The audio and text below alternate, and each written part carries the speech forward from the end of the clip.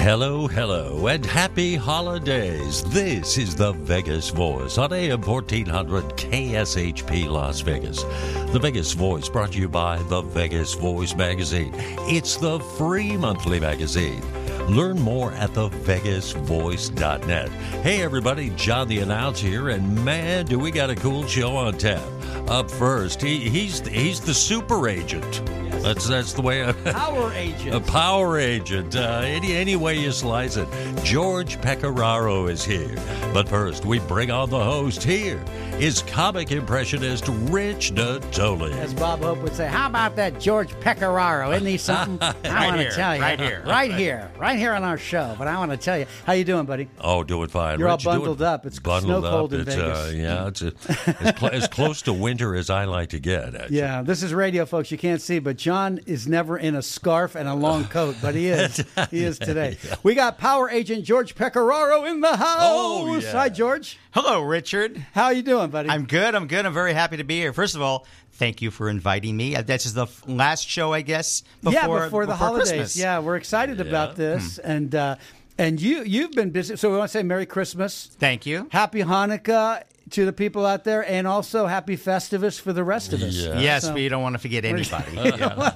And maybe I want to be the first one to say Happy Valentine's Day to you. The very, very first. It's coming up. Yeah. And Mother's Day. Is Mother's Day? Love that. We still got time for that. We got time for that. Oh my gosh.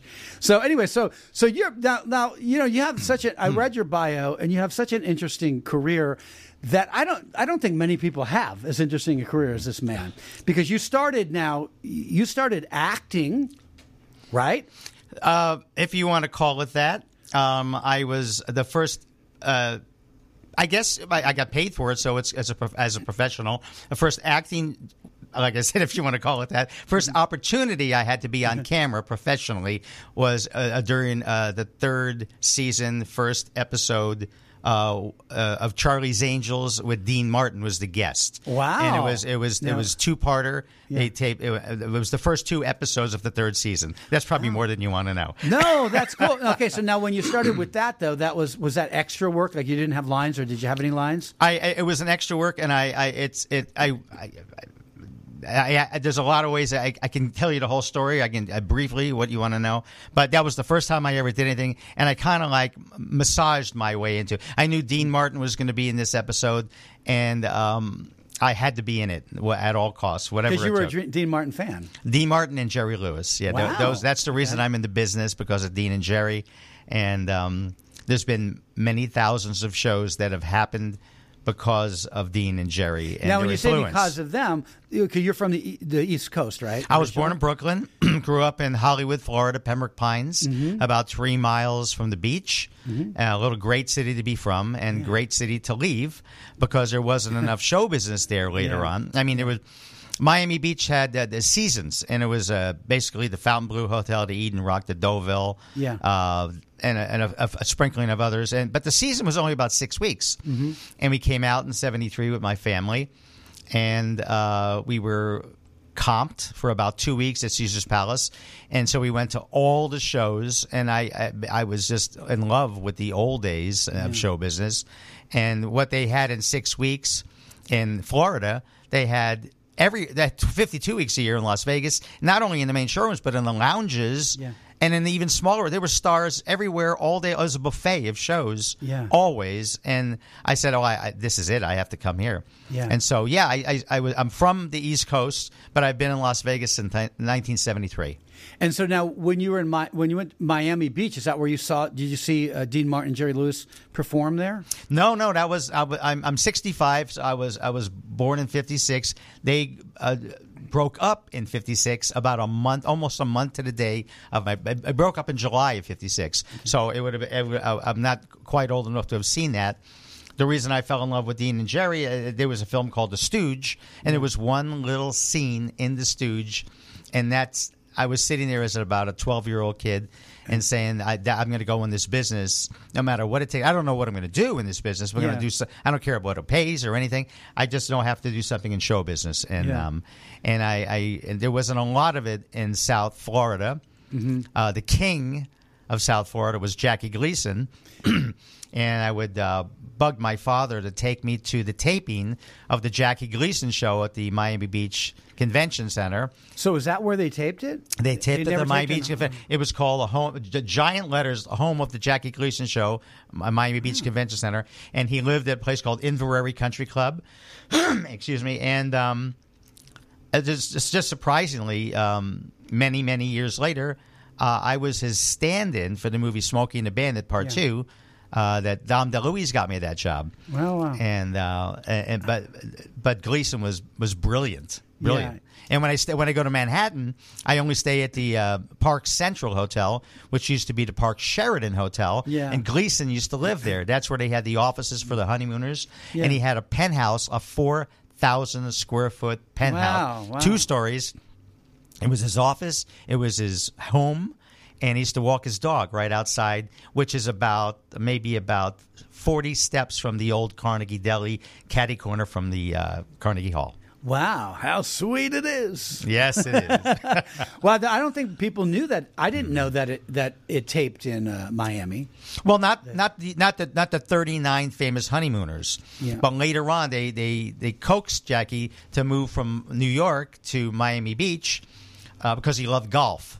Okay. And then he decided to do that Jackie Gleason show, not the honeymoon. But it was all sketches. It was all sketches from the honeymooners. And he would have the night I saw when I was probably about 11. People like Milton Berle would be on. Frankie Avalon would be on.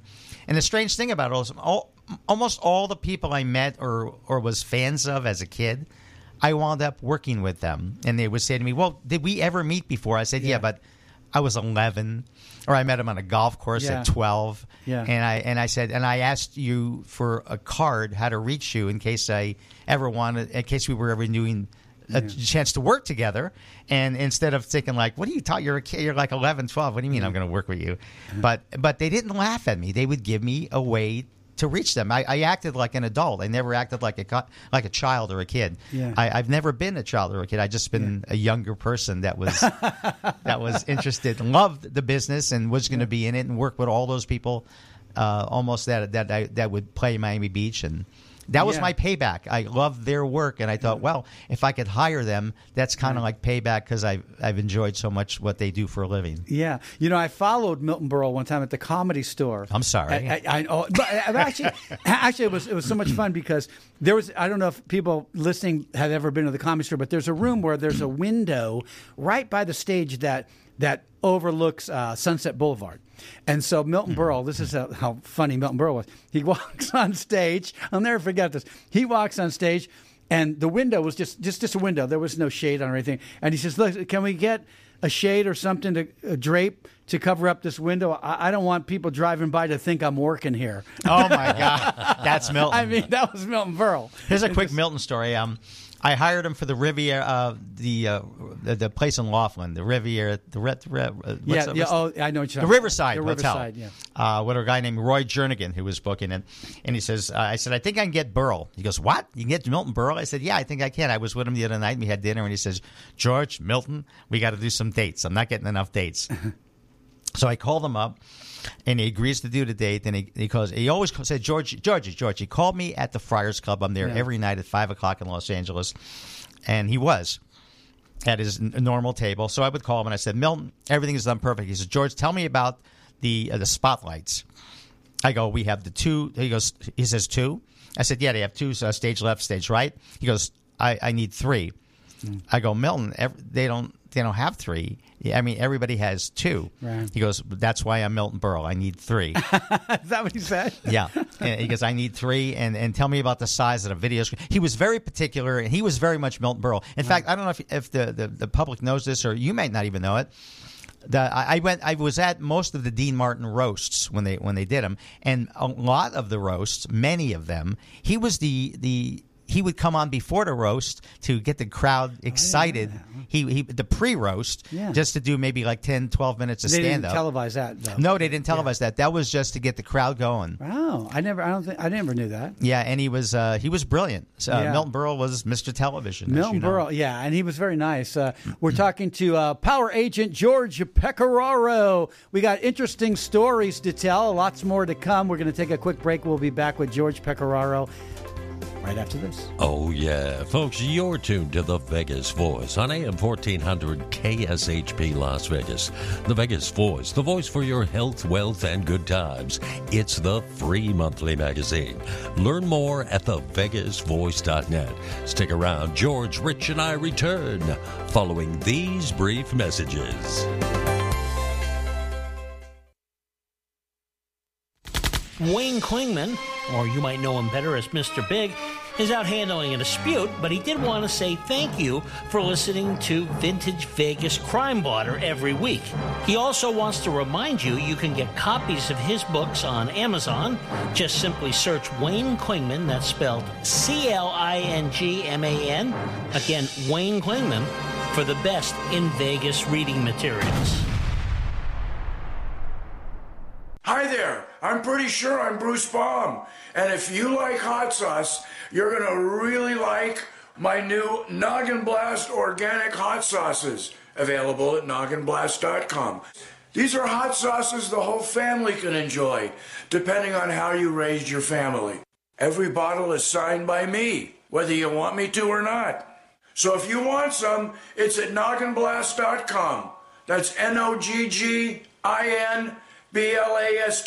Nogginblast.com.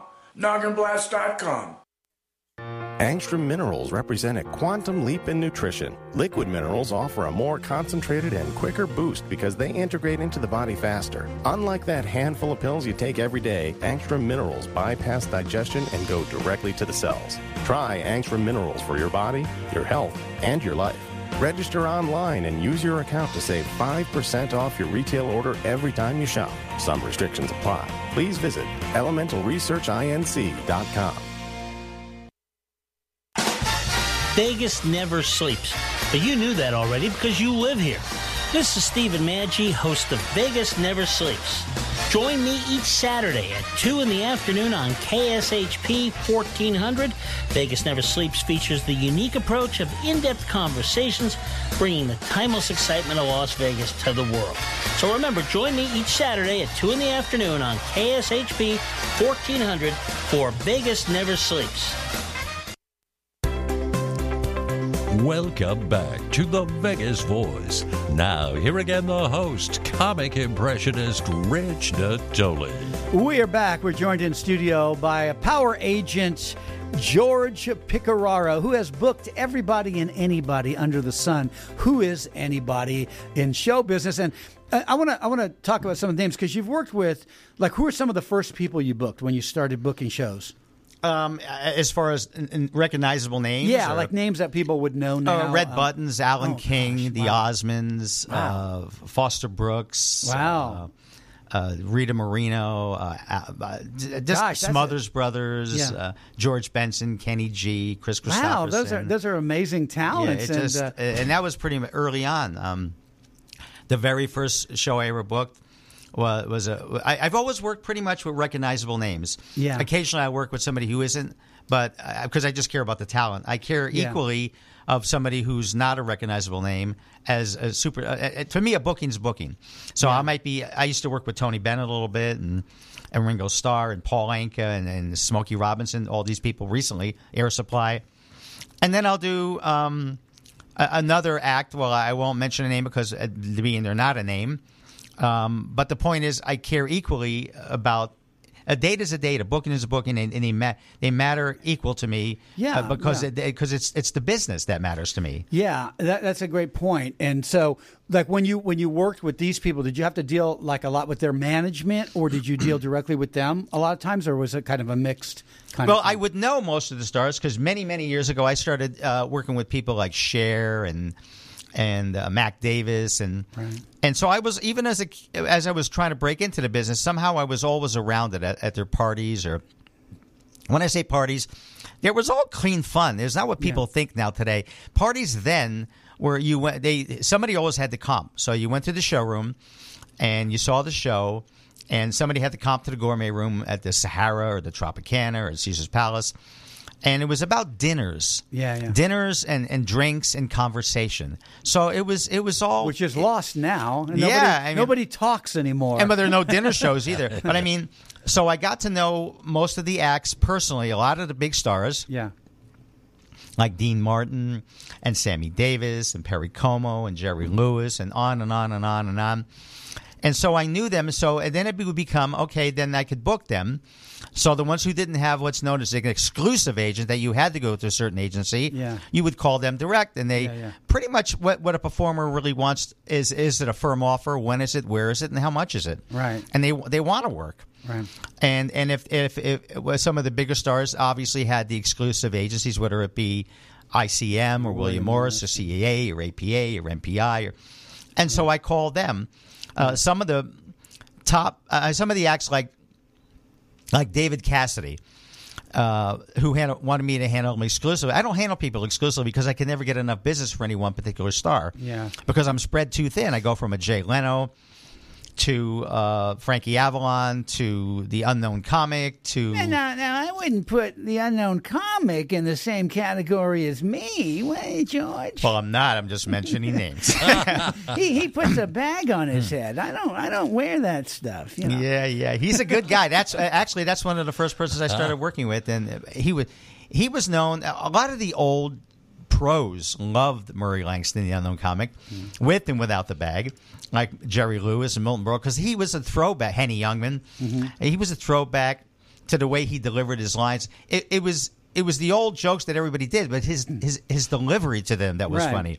Right. Well, it's like what Seinfeld says about that. If it was funny in the 80s, it's funny today. That's brilliant. I love how you do that. It's funny is funny, right? Funny is funny. You can take an old... See, I found this with impressions, too, that you can take an old joke that people used to do maybe in the Milton Berle days, bring it up to date, do it today with one of maybe the characters like George Burns or one of these, and make it totally relevant, and they've never heard it.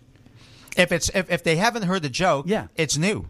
And they've never heard it right. Yeah, not like my poor wife and kids. They have to hear the joke 1,000 times. And I said, oh, my God, he's going to tell it again. But you'd be surprised at how many people don't know some of those jokes that were great jokes, but they've kind of died off because the people died off that used to tell and there's them. ways you can make them new again. And everybody kind of likes, everybody used to like steal a little bit, or most performers, most comedians would steal a joke or change the emphasis on it. But after it's 30, 40, 50 years, nobody even knows it was told, except that the people in the business. That's right. A performer will go up to you and say, you stole my joke. 70 years ago, I told that joke. Well, when Milton Berle said to me that night, he said, I like that one bit you did about the so-and-so. And I said, well, you'll be doing that in Cleveland next week. And he started cracking up laughing. My God. That's right. And he goes, you're right. He goes, you're right. That's right. And you knew it. Because he would steal everybody's And you knew stuff. it, and he knew it. Right. We're talking to Power Agent George Pecoraro in studio today. If you want to know more about George, he's on Facebook there.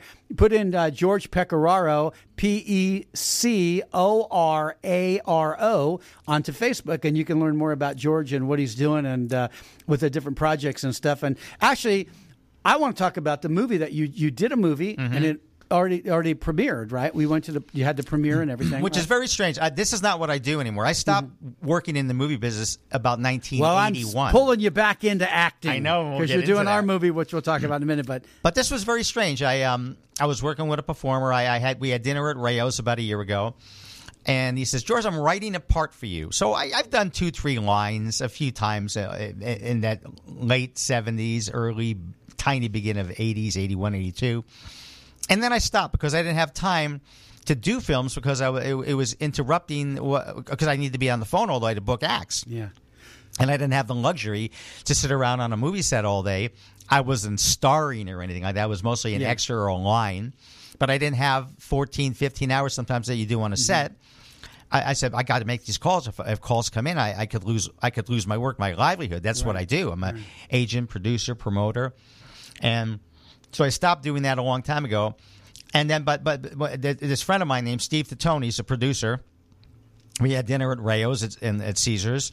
He says, George, I'm writing a little part for you, and I'd like you to do it. I said, Steve, I really don't do that kind of stuff anymore, but I'm thinking I'm thinking to myself, it's 3-4 lines. Anybody could do 3-4 lines. So I said, okay, I'll do it. So about a month. This is during the pandemic, as we still are. And so I get the lines, and I'm thinking it's going to be 3-4 lines, and it's like 11 and a half pages of dialogue. So I go, Steve, what are you doing? I go, this is a part, not a part. Yeah. I go, I'm going to be with real actors and cinematographers and editors and producers and lighting people. The last thing I want them to think is like, why did you hire this guy? This guy's not an actor. Right. So what I did is I went into overdrive. I really started rehearsing. My son George helped me with the rehearsal a little bit. We would go into the basement and go over the lines. And then also my good friend that I've known for about 45 years, Buddy Hackett's son, Sandy Hackett. Sandy. I told Sandy, I said, Sandy, I'm not sure what to do here, but it's got to be good. I'm a perfectionist, so I'm not going to do something, where people are going to say, why did he do that? Yeah. And he says, I'll go over the lines. So he did many, many, many, many times, many days, many, many hours. We would, we would get into the character until I really, really knew it well. And I had to memorize. I was worried about the memorization because I'm 65, but the last time I had to memorize anything was in high school. Yeah. And I wasn't good at it then. Were you playing an agent or something in there? He wanted me to play an agent. Yeah. And he wrote That's a stretch. Yeah, well, no, it is because I'm me. Now I'm playing an agent that kind of is a much rougher character because in the script, this performer, this singer, had several hits. Not me, the character, the Jay White, and he plays a part of a singer that had quite a few hits, and then he goes away, kind of like Bobby Darin did, and he lives didn't want to be found, and these younger girls saw him. They knew his material, and they wanted to do some of the songs, and so you're going to have to find this guy. Yeah. And so, but the long story short is I was his agent before he made it, while he made it, and when he was a big star, and then he went away. So the manager. Wonderful girl named who plays Linda Wackerman, plays the manager of this character, Bobby Drake, who is Jay White, talks to me and convinces me, you have to get a tour together. And I'm saying, nobody wants this guy anymore. He went away. Yeah. So I call in all my favors to get a tour going for this performer. And the punchline is he doesn't want to do it. Now, I'm embarrassed. I'm a powerful agent. And now I'm angry. Pretty much the first scenes of the film, very close in, is how I'm angry at this act that I've known forever that I care about, and he doesn't want to do what I had to call in my favors for him to do, and now I'm in an embarrassing situation. So it starts as that. So I have to play a really tough guy a little bit, which is not me. And I didn't play me. The only correlation is I am a talent agent, and this guy is a talent agent. But I don't talk that way. I'm more of a massager.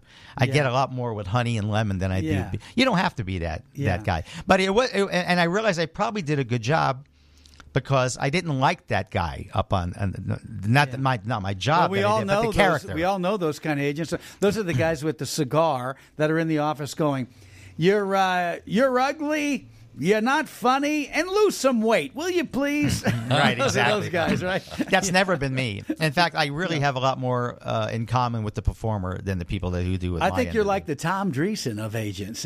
Tom would be like such a nice guy agent, wouldn't he? I love Tom.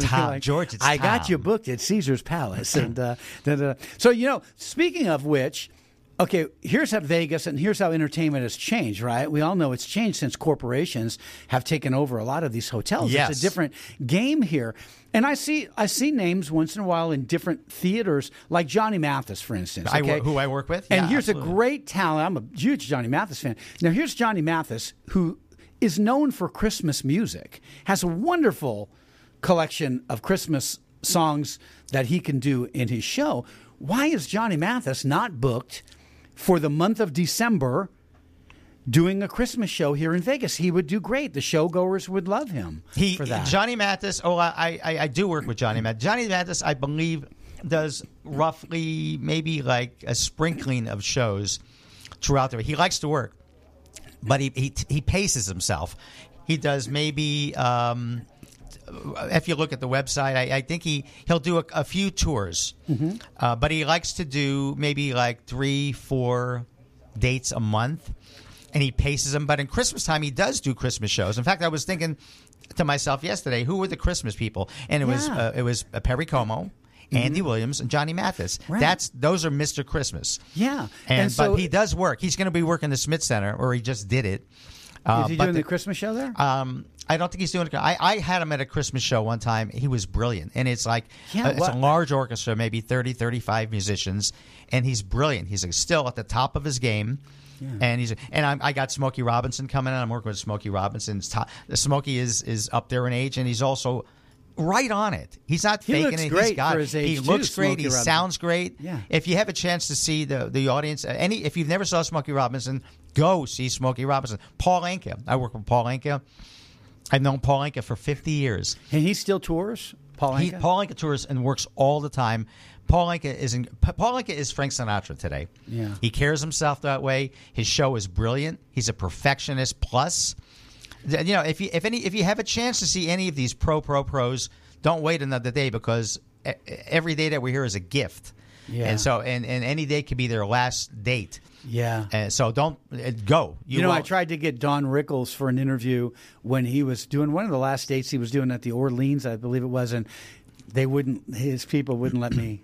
I said, look, I'll come to him. I'll go to hotel room. We'll do the interview in there. Uh-huh. They wouldn't let me do it. He was only doing, at that point, I saw one of the very last shows he did at the Orleans, and I knew Rickles, and Rickles was one of the nicest human beings I ever met in my life. It's all an act. It's the all an act. opposite of what people would think. Oh, George is here in the studio, and he's wearing a black shirt here. Johnny Cash have a garage sale, George? What is that black?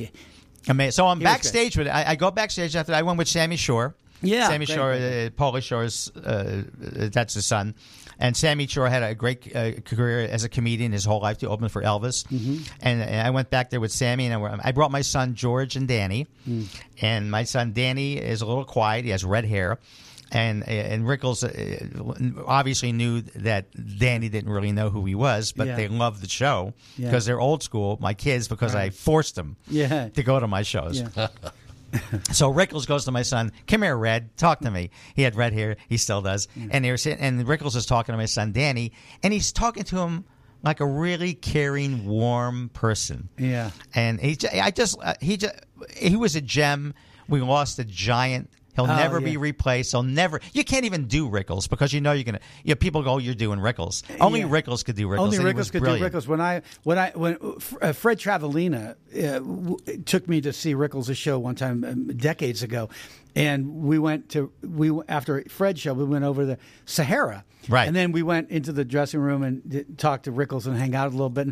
And I never forgot. I think I was like 20 years old, and I just was wearing like khaki pants and a polo shirt. And Rickles says, "Hey, Fred, why don't we all pitch in and buy the kid a sport coat?"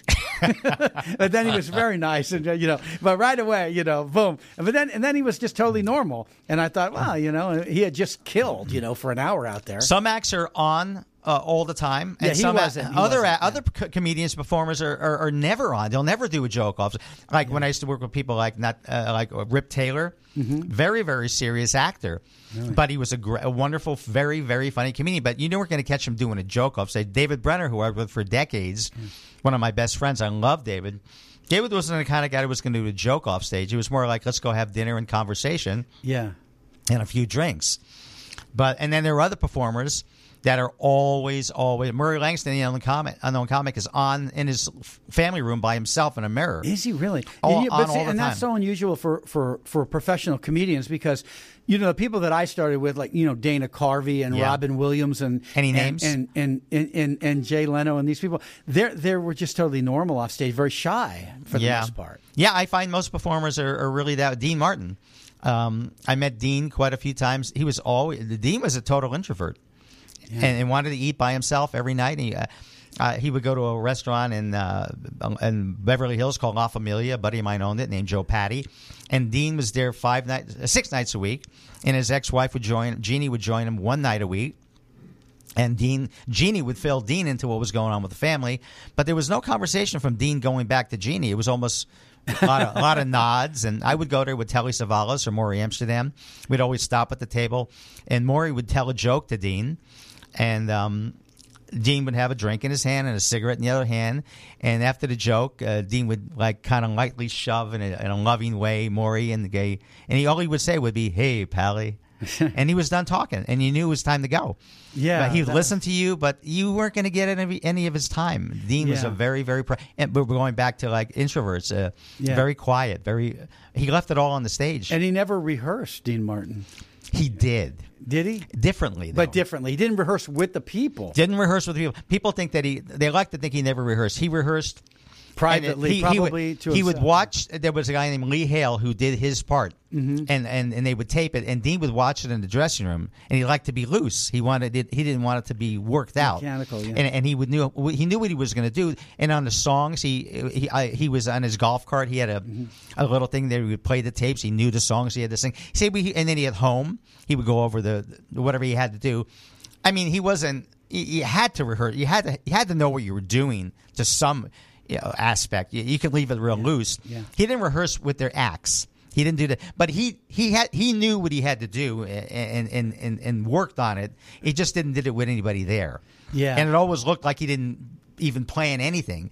That's like people that interview people without notes and stuff. There's people that... I noticed that you've got 30, 40 pages That's how in front of you. He has notes. One piece of paper that says George Pecoraro. I have his name on here, folks. That's it. But I know a lot about George because I do my homework.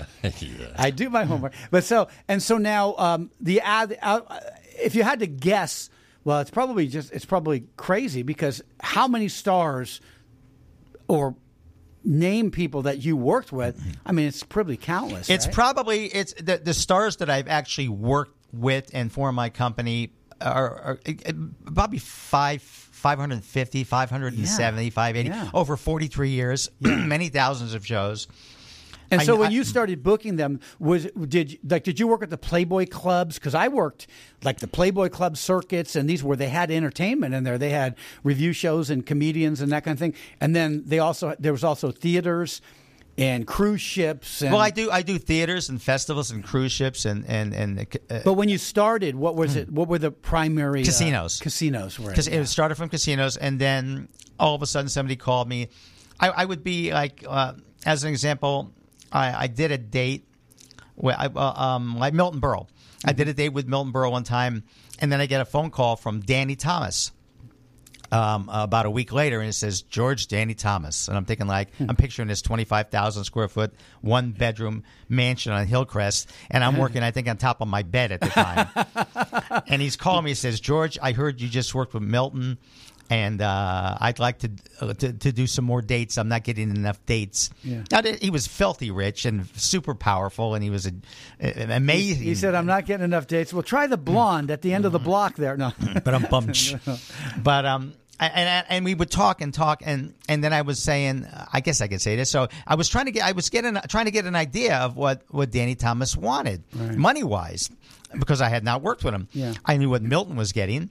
And he's not telling me, Danny. He says, you got to get me some dates. And I'm thinking, well, before I start making some phone calls to some of the people I know, I need to get approximately, this is in the mid 80s. Yeah. And he says, and the only thing he said was, I got to get as much as Bob Hope.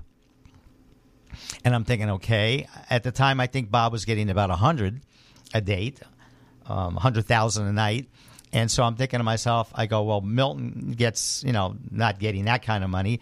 And I said, Danny, I mean, can I just get, it has to be exactly what Hope gets? And he goes, yeah. And I thought to myself, well, that's why he's not working. Yeah, he doesn't need the money, but it's how you measure yourself with performers. Yeah. But I couldn't get as much as Bob Hope would get for Danny Thomas. So I thought, well, I just, where am I going to go? There's nowhere I can get that. That's why he's not doing that many So did dates. you end up booking him, or? No, because I couldn't get. He was demanding that 100. Yeah, that's a lot of money. I couldn't. It was too much. You can always get a few dates at a certain price if somebody really loves what you do, but if you want to work. Then And do you find Jerry Lewis always told me, George, get what the market will bear. Right. I mean, did you find that a lot of big stars like Danny Thomas, these kind of people, weren't willing to bend on the price? A little bit. Through the course of your career, there's highs and lows, and so you have to play the market. Henny Youngman. I'll answer it this way: Henny Youngman was a pretty big star for a long time. And Henny would say, George, I work for $1,500, $5,000, $10,000, and $15,000. He goes, you know what I do? I rake it all together, and at the end of my year, that's my year. Yeah. So if I don't grab it all, okay. He goes, get as much as you can before they say no. But if I just stick to one price, overall, I'm going to make a lot less by the end of the year. Yeah, because different venues pay different amounts. Yeah, and if it's a corporation, they have a lot more money. They got more money than a theater. Nowadays, it's a little different how it's done. But back then, the old school guys, they didn't want to lose a date. Yeah. Where's my date? Because they sit around with each other with the comedy clubs, and not the delis, like in L.A. or in Carnegie and in Los Angeles. I mean, in New York, and like what's the one in L.A.? They would hang out at Arts Delicatessen or the one Cantors in L.A. or the bigger one that I'm not thinking of right now. And they sit around 6, 7, 8 comedians. And they'll sit there with like Jackie Gale and Jack Carter and Red Buttons and where did you work this weekend? Oh, I was in Cleveland. I did this date. And the one who didn't have a date was almost, even though he was a star, was almost a little. He felt a little slighted because he was at the country club having I'm holding lunch. out for my $100,000. But all they really care about is where's my next date. Right. Performers want to perform, especially comedians. Yeah. They want to work. They want to do dates. Yeah. And you can't, it doesn't matter how much you have, money-wise, or how famous you are. Where's my date? Where am I going this weekend? Where am I traveling to? Yeah. And it's about that. A lot of it's about that. Yeah, the money matters, but it's not the most important thing for most of the performers want to perform. Right. And then did you find that that today is, I think the shows are missing the combination comedian, singer. Or singer, comedian, which was a great combo that Vegas was known for, and all the theaters would always have an opening act, which would be a comedian for the singer, or if the comedian was a big star, you'd have, like George Burns would have Anne Margaret open, or or somebody like that, or Suzanne Summers open. And that was the formula. That was the formula. Yeah, you had and that was a great formula. A singer always had a great comedian open for him, and then you loved it, and then you were ready for the star. Yeah. For the superstar or the big But performer. you didn't have two of the same, or it just doesn't make sense the way they do some of this. It's strange how they do it now. I mean, it's they for the majority they don't have opening acts anymore because they don't want to use that budget anymore. They want to corporations very careful how they spend their money, except when it comes to a superstar. When you see the superstars out there today, Celine Dion's and Rod Stewart's and the ones that play the really, really big rooms, they don't have opening acts. It's just them. And then the money that's available for them is insane, that kind of money. Yeah. And then the normal big stars that are still alive that we know, it's very hard to get what you normally get anymore because they're looking for a younger demographic. And there's not a lot of respect, as there should be, much more respect for the performer who really knows the business. But it's the corporations I don't think they really look at it that way. It's more what's hot today, so the ones that are the ones that are not as big are working kind of the off properties once in a while, but not too much. That era is pretty much over, which is sad because the nightclub era of all those performers, that was showbiz. Right. That was showbiz, and it's changed today. And now it's another business. It's just putting butts in seats. You don't have to be great at what you do if you're popular enough. If you got enough YouTube hits or Facebook hits or Twitters or all that stuff, you can. There's a comedian that used to play Madison Square Garden not too long ago. And I watched a video of it, and I'm still waiting for the first laugh. It's all attitude and popularity. I'm not going to mention his name. Yeah. But he would sell out Madison Square Garden, and you're still waiting for the I know who for you're the talking joke. about, but I'm not going to say it. Yeah, don't say No, it. I won't. I don't want it to be about that. No. But the point is that it was about talent and funny. Funny is, if you're a comedian, it should be joke. Right. And a lot of today's it's attitude, and if you're popular enough to and then you have some great entertainers today. People like Michael Bublé and quite a few, Lady Gaga and people like that. But it's the days of the Tony Bennett's and the Jack Joneses and the Alan Kings and that whole era, Milton Berle's and But that stuff may morph back around. I don't know. You know how everything history kind of comes back around a lot? I think people, I won't be around to see it. It's yeah, not going to happen. I probably won't either. But you know how things get saturated, and then they start going, well, let's get more family entertainment. Let's get more, and it comes back around from the dirty comedy to the clean comedy, right. That kind of thing. So it's possible, I would love it. No, I would love it. I mean, I think a better hope would be if somebody could find a rewind button, a time tunnel. Yeah. I'd hit that rewind button so fast because we all knew how wonderful it was when we were going through it in the late 60s, early 70s, 80s, 90s. We knew what we had then. I didn't take it for granted. I knew it was special. Yeah. I just didn't know it would ever really go away. Right. And we're talking to Power Agent George Pecoraro, and we got a few minutes left here, so we're going to take a quick break, and we're going to chat more with George right after this. You're tuned to the Vegas Voice on AM 1400 KSHP Las Vegas. The Vegas Voice, the voice for your health, wealth, and good times. Folks, it is the free monthly magazine. Learn more at thevegasvoice.net. Stick around, George, Rich, and I return right after this.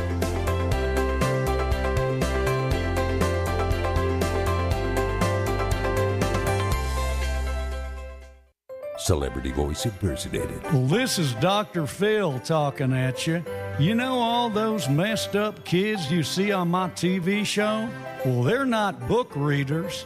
Your kids need something fun to read. That's why I recommend American Stonehenge. It's a modern adventure story filled with great characters and mysterious plot twists. For a free preview of the first 4 chapters, go to jimmyandandrew.com.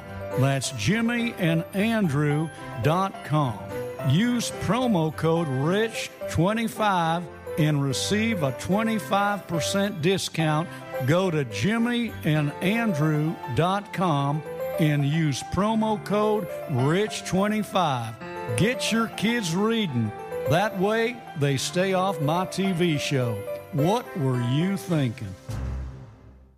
Replacing your air conditioning and heating system is a big decision. That's why Johnny on the Spot Air Conditioning and Heating tailors every new unit estimate to meet our clients' needs. We go over all the options with you and custom design a new system for you and your home. And of course, these consultations are always free. Schedule your free new unit estimate online at johnny's.vegas or call us at 702-JOHNNYS. That's 702-564-6697. Contractor license number 76827.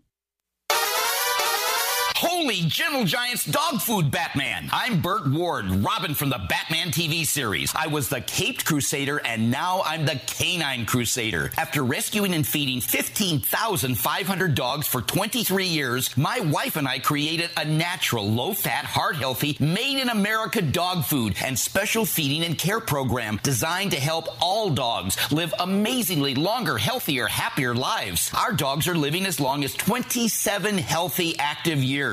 Yours can too. That's twice their normal lifespan and triple for some breeds. Would you like your dog to live as long as 27 years and still be active and healthy? Gentle Giants dog food is complete nutrition for all dogs and puppies, all ages and sizes, and is different from other dog foods without the greasy coating and high fat content that can shorten your dog's life. Try our Gentle Giants life-enhancing dog food for the longer, healthier, happier life of your dog. This is the Vegas Voice. Now, here again, the host, comic impressionist Rich Natoli. We are back. We've been joined in studio by Power Talent Agent George Pecoraro, who has worked with everybody under the sun, everybody you can think of comedy-wise and music-wise. And so now next, like looking forward, what kind of things are you doing now and to adjust to this market? Or you do a lot of stuff out of town, out of state. I do stuff all around the country. A lot of corporations, a lot of theaters, a lot of festivals. But I there's one casino that I do a lot for. That's Seneca Niagara Resort, and in Niagara Falls, and also they have a sister property in Salamanca, New York, another property. There's 2,400 seater there, and another room called the Bears Den. It seats about 440. And then the outside shows. I just did about 6 weeks ago. I did a big show out there, and it was 5 acts. and it was and I didn't even know who two of them were, but they wanted me to get this. It was a group called Blackstreet, a group performer named Cool Mo D. Is that rap? Is that a rap? Yeah, hip hop. Yeah. And then the other three, I think you might know. I'm sure the audience knows who they are, and I'm just dating myself. That's why I didn't know those two. But All for One, who had a couple of major hits, Vanilla Ice, and Bobby Brown. Wow. I had them all together, and everybody was really respectful and caring, and they did a great show. We did about 5,000 people. Yeah. That was about 6 weeks ago. And there's a lot of power in selling tickets when you got those kind of acts together on a bill. Yeah, right? So that's a much younger act than obviously than I would normally do. I just came back day before yesterday. I was up there this Friday and Saturday working with Sean Cassidy. Sean Cassidy came back after 40 years of being not performing as a performer anymore. The last place he played was the Houston Astrodome that seated 50,000 people. And then he just before the pandemic, he did a couple of shows for me. And now at this portion, he just did 2 shows for me. Again, he's on a little bit of a tour.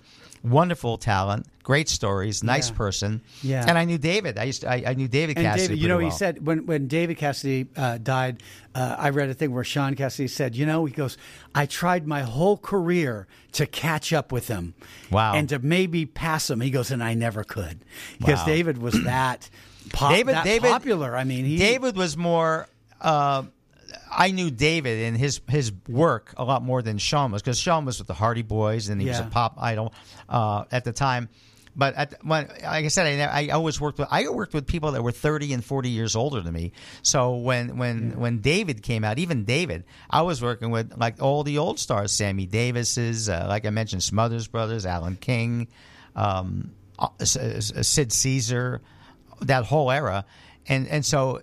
The only reason I remember David because I used to watch Partridge Family when I was growing up, and the family was in show business, so that's why I loved it. And Kincaid was the agent, that guy named Dave Madden, and but it was a great show. It was wonderful, and I worked with Shirley Jones many times. Yeah. So I was more apt to hang out and work with people like Shirley Jones than Sean Cassidy or David Cassidy. Yeah, my David Cassidy story. I never met him. I never got a chance to meet him. But I had performed a lot when I lived in Southern California. I played the Coach House in San Juan Capistrano, and so I had just emceed and performed at the Night of the Soap Opera Stars, where I did my comedy. Then I introduced the different stars that had nightclub acts and stuff. And so David Cassidy was there the following week. So my wife, she had loved David Cassidy. So I got some tickets. They gave me free passes to come and see him. So I'm there, and he was supposed to have this girl comedian open the show for him, David. And it was sold out in there, and I'm sitting there, and I'm talking to the club manager and everything because I knew him because I had just played there and everything. And the girl didn't show up. And it's like 5 minutes to 8 or whatever showtime. And he goes, Rich, can you go on and open the show? He goes, if this girl doesn't show up, and my wife, she's going, oh my God, I'm a David Cassidy fan my whole life, and now my husband's going to open for him in like 3 minutes. You know what I'm saying? I said, yeah. So I was literally in the wings waiting 2 minutes. Did she show up? And she came running through the door 2 minutes before the show started, and I didn't get to do it. Wow. And I didn't even get to really meet him. People love David Cassidy. Yeah, they really did. They really did, and so you got that's good. And then you're going to be doing. George is going to be playing the part of the pit boss in our film. I can totally see him as the pit boss too. Faith Wins, the wild card of the strip, which will be shooting. That'll be his part. They'll be shooting in mid-January on that part here in Vegas. So thank you so much for joining us. Well, it was my pleasure. It went so fast. I mean, I didn't even get to touch on anything. But you're such back. A great host. We'll pick up the stories. I got to tell. If I come back, I got to tell you some of the crazy things that happened. Like with Henny Youngman and the Smothers Well, we'll talk Brothers about all like that. We'll definitely have you back soon, and we'll talk about all that. All fun though. So right now we're going to play the talented country artist Jenny Tolman, who was just recently in town at the Tropicana performance. She does the song "Faith Wins" that she co-wrote and is singing for the movie. It's a beautiful song. And I heard the song, the other song for the movie. She's brilliant. Beautiful voice, and she's going to be such a big star. She's a beautiful girl. She's singing a Christmas song. What's this called, John? It's called "Cowboy for Christmas." Cowboy for Christmas. So here's Jenny Tolman we're going to go out with here today, folks.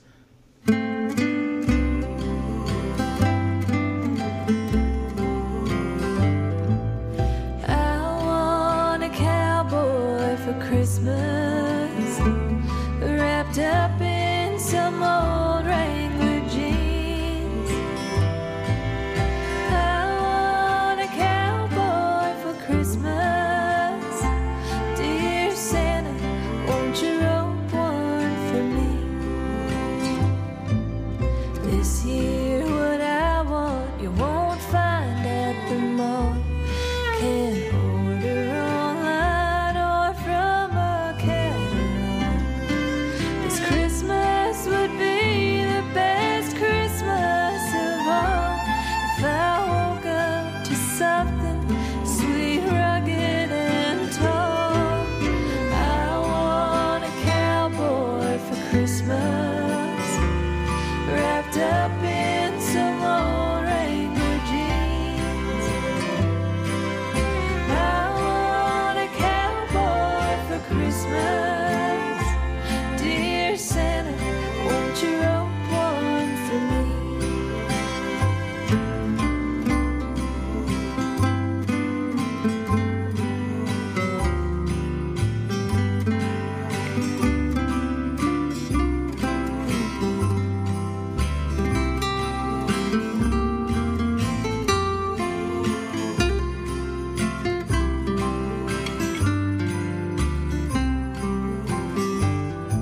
If there was a Stetson hung there on the door, some old dusty boots on my cold wooden floor, and a fireside charm that can keep a girl warm, I'd never ask for anything more. I want a cowboy for Christmas, wrapped up in some old Wrangler jeans. I want a cowboy for Christmas. Dear Santa, won't you rope one for me? Dear Santa, won't you rope one for me?